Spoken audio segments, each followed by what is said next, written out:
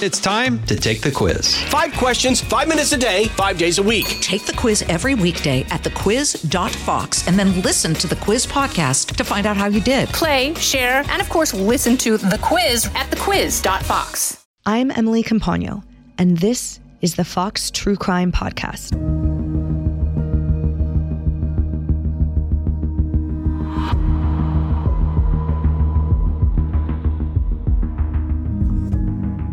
On January 13th, 1972, 9-year-old Debbie Lynn Randall was walking back from a laundromat less than a block away from her home in Cobb County, Georgia, when she was abducted, raped, and strangled to death. Debbie's tragic murder sent shockwaves throughout her community as law enforcement launched an investigation to find the monster responsible for the sickening crime. Eventually, the case went cold, and for over 50 years, the mystery remained. Who murdered an innocent little girl? But on Monday, September 18th, Cobb County District Attorney Flynn Brody Jr. brought closure to the decades-old cold case and revealed the identity of Debbie's killer. William Rose was 24 years old at the time of the crime and died by suicide 2 years after murdering young Debbie. District Attorney Brody joins me now to discuss the groundbreaking updates in this case and shares with me how he was able to bring answers to Cobb County all these years later. DA Brody, share with us what happened on January 13th, 1972. Yes, some 51 years ago, Debbie Lynn Randall was at the laundromat with her mom. She was sent home, and home was only like a half a block away from the laundromat. At the time she was sent home, she didn't make it as Mr. Rose abducted her, raped her, strangled her, and killed her, and then left her body somewhere at the intersection, close to the intersection of Powers Ferry Road and Windy Hill Road, where she stayed missing for 16 days. The community gathered together to search for her. There was over 4,000 members of the community searching for her, but were unable to find her. She was finally found by some students, one a returning Vietnam veteran who noticed her marks where she had been dragged into the woods, and he followed those marks and found her body some 16 days after she was abducted on January 13th. And DA Brody, at the time, it's my understanding that detectives investigated hundreds of leads, but that the case still eventually went cold with no suspect identified. Was William Rose one of those suspects? Was there an investigation into him at the time that you are aware of? There was no investigation to him at all. He was not on their radar whatsoever. All of the leads that they had received were people that the family knew in that area that might be possible suspects. William Rose did not live there. He had family that lived in the same complex as the Randall family, but himself, no, he didn't. And so he was never on their radar. It was not someone they knew or suspected whatsoever. Can you share how DNA testing played a part in solving this cold case over 50 years later? You first have to start with the Marietta Police Department. They were meticulous in collecting the evidence from the scene of where Debbie Lynn was found. Her clothing, a hair that would turn out to be the suspect's hair, all those things were collected at the place that they found her. You fast forward a little bit to when DNA starts becoming prominent in our society. The first incident would be October 2001, where the FBI conducted a forensic test on the suspect's hair. At the time, it did not result in any potential suspects because he did not have a CODIS profile at that time to be able to say that he was the perpetrator of the crime. Fast forward to 2015, technology has even increased more, and now we have a cloth that is used, that was at the scene where the hair was found, and that cloth was sent to Forensics for an updated DNA analysis. And it provided a profile of an unknown male, because once again, Mr. Rose was not in the system to be identified through his DNA. Fast forward to 2019, some further DNA testing was approved by the Criminal Justice Coordinating Council. And this DNA, this time, we selected the DNA Labs International to run what we call a SNP profile, which sort of takes the DNA and sort of assigns it to a family or links it with families in open record, open source DNA profiles that you find with Ancestry and organizations like that. And they found that this family had some commonality to our suspect. And that family was very cooperative. The Rose family was very cooperative in allowing us to get their DNA. And from that DNA swabs, we were able then to determine that the probable suspect was Mr. Rose himself, who at that time had committed suicide 2 years after killing Debbie Lynn. And that's basically how this was all linked up, using the family profile, saying that it was a close relative to them.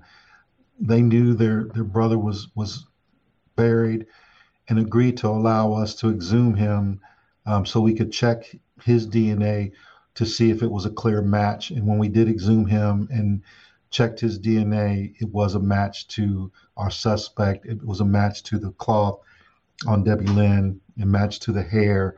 And so we had conclusive proof that he was the one that committed this crime. When Rose died by suicide 2 years after Debbie Lynn had been murdered by him, was there any note or journal writings or indication from him why he died by suicide, or anything tying him to her or his culpability that he left behind? The only thing that we are aware of is that the family said that when he killed himself, that he was afraid of going to jail. But at the time, he had a bad history of drinking and had been arrested for drinking. And they thought that was what it was about. They never imagined that it was for the killing of Debbie Lynn. Going back to the DNA match, so he at the time, it was not in CODIS, as you said. And then how did law enforcement know as they were creating the familial profile? Did they link up with him? And you mentioned the apartment building where his family lived. Was there a broader pool of suspects that had been resurrected? Essentially, like I'm picturing a long list of names of just anyone that had been in the area. And then upon identification with the family, that's how the link was matched. Like, okay, this person, this family was indeed living in the apartment at the time. And then that's when you narrowed it down specifically? Or how was that connection made, going from a totally unknown to a familial profile linking to the suspect? How did he become the suspect? The Will Kane Show is now dropping 5 episodes a week. Join Fox and Friends weekend host Will Kane as he tackles the latest headlines from his unique perspective, along with thought-provoking interviews with leading figures and live calls from viewers and listeners. Listen wherever you download your favorite podcasts. Apparently, some of his family members had provided DNA samples to learn more about their family background. And so those families were part of the open source records that we were able to review and had a partial match with him. It's similar to being able to say two brothers do ancestry matches, and even though they don't know each other because they were separated at birth or separated sometime in the past, the DNA can show that they have a familial relationship. In most cases, they can even tell that they have the same parents. So that's how this happened. The Rose family had no clue this was going on until they were contacted to say that based on our DNA testing and what you guys have already submitted, it looks like we may have a match for a particular suspect. They were easily to eliminate the ones who had submitted their DNA already because it wasn't a complete match, but it was a familiar match where we could say that basically someone in your family did this. Can you help us figure out who it is? We're going to take a quick break. More from our guest after this. And sir, going back a moment, you mentioned that I believe you called it a criminal justice coordinator council, had approved the use of the seeking a DNA match or identifying the partial. Can you walk us through what that process looks like? For many of us, we assume it's part of the budget and, it would always be approved and someone can just order it. But is there an approval process that cold cases have to go through when evidence is referred for DNA matching, or how does that work? Yeah, in the past, the federal government has given us plenty of grants in order to do DNA testing, not just to find criminals, but also to make sure that when we do our own review of cases, of prosecuted cases, that the person that actually committed the crime was the one who committed it. So just as much as we use it to find guilty people, we use it to exonerate others. So the federal government has provided us the ability to be able to do that testing so we can make sure that justice is carried out properly. And then in this case, we asked for it for the use of a cold case because we had pretty much narrowed down and were provided a DNA profile that we just needed some more information to figure out who it belonged to. And because of the cold case, our SAKI grants and things like that, we were able to secure the funds to do the further testing with the family, because sometimes those tests cost upwards of $8,000 per test. It's so hard to think of cost being a factor for achieving justice and closure, especially for these cases that have really impacted communities for so long. That's an unfortunate reality about the current system.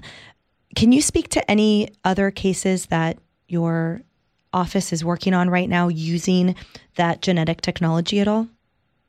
Yeah, our SAKI grant, which is a sexual assault kit initiative, we have solved at least 3 cases using DNA technology. And all of these are cold cases where at the time that the incidences happened, that we just didn't have the technology to identify the perpetrator.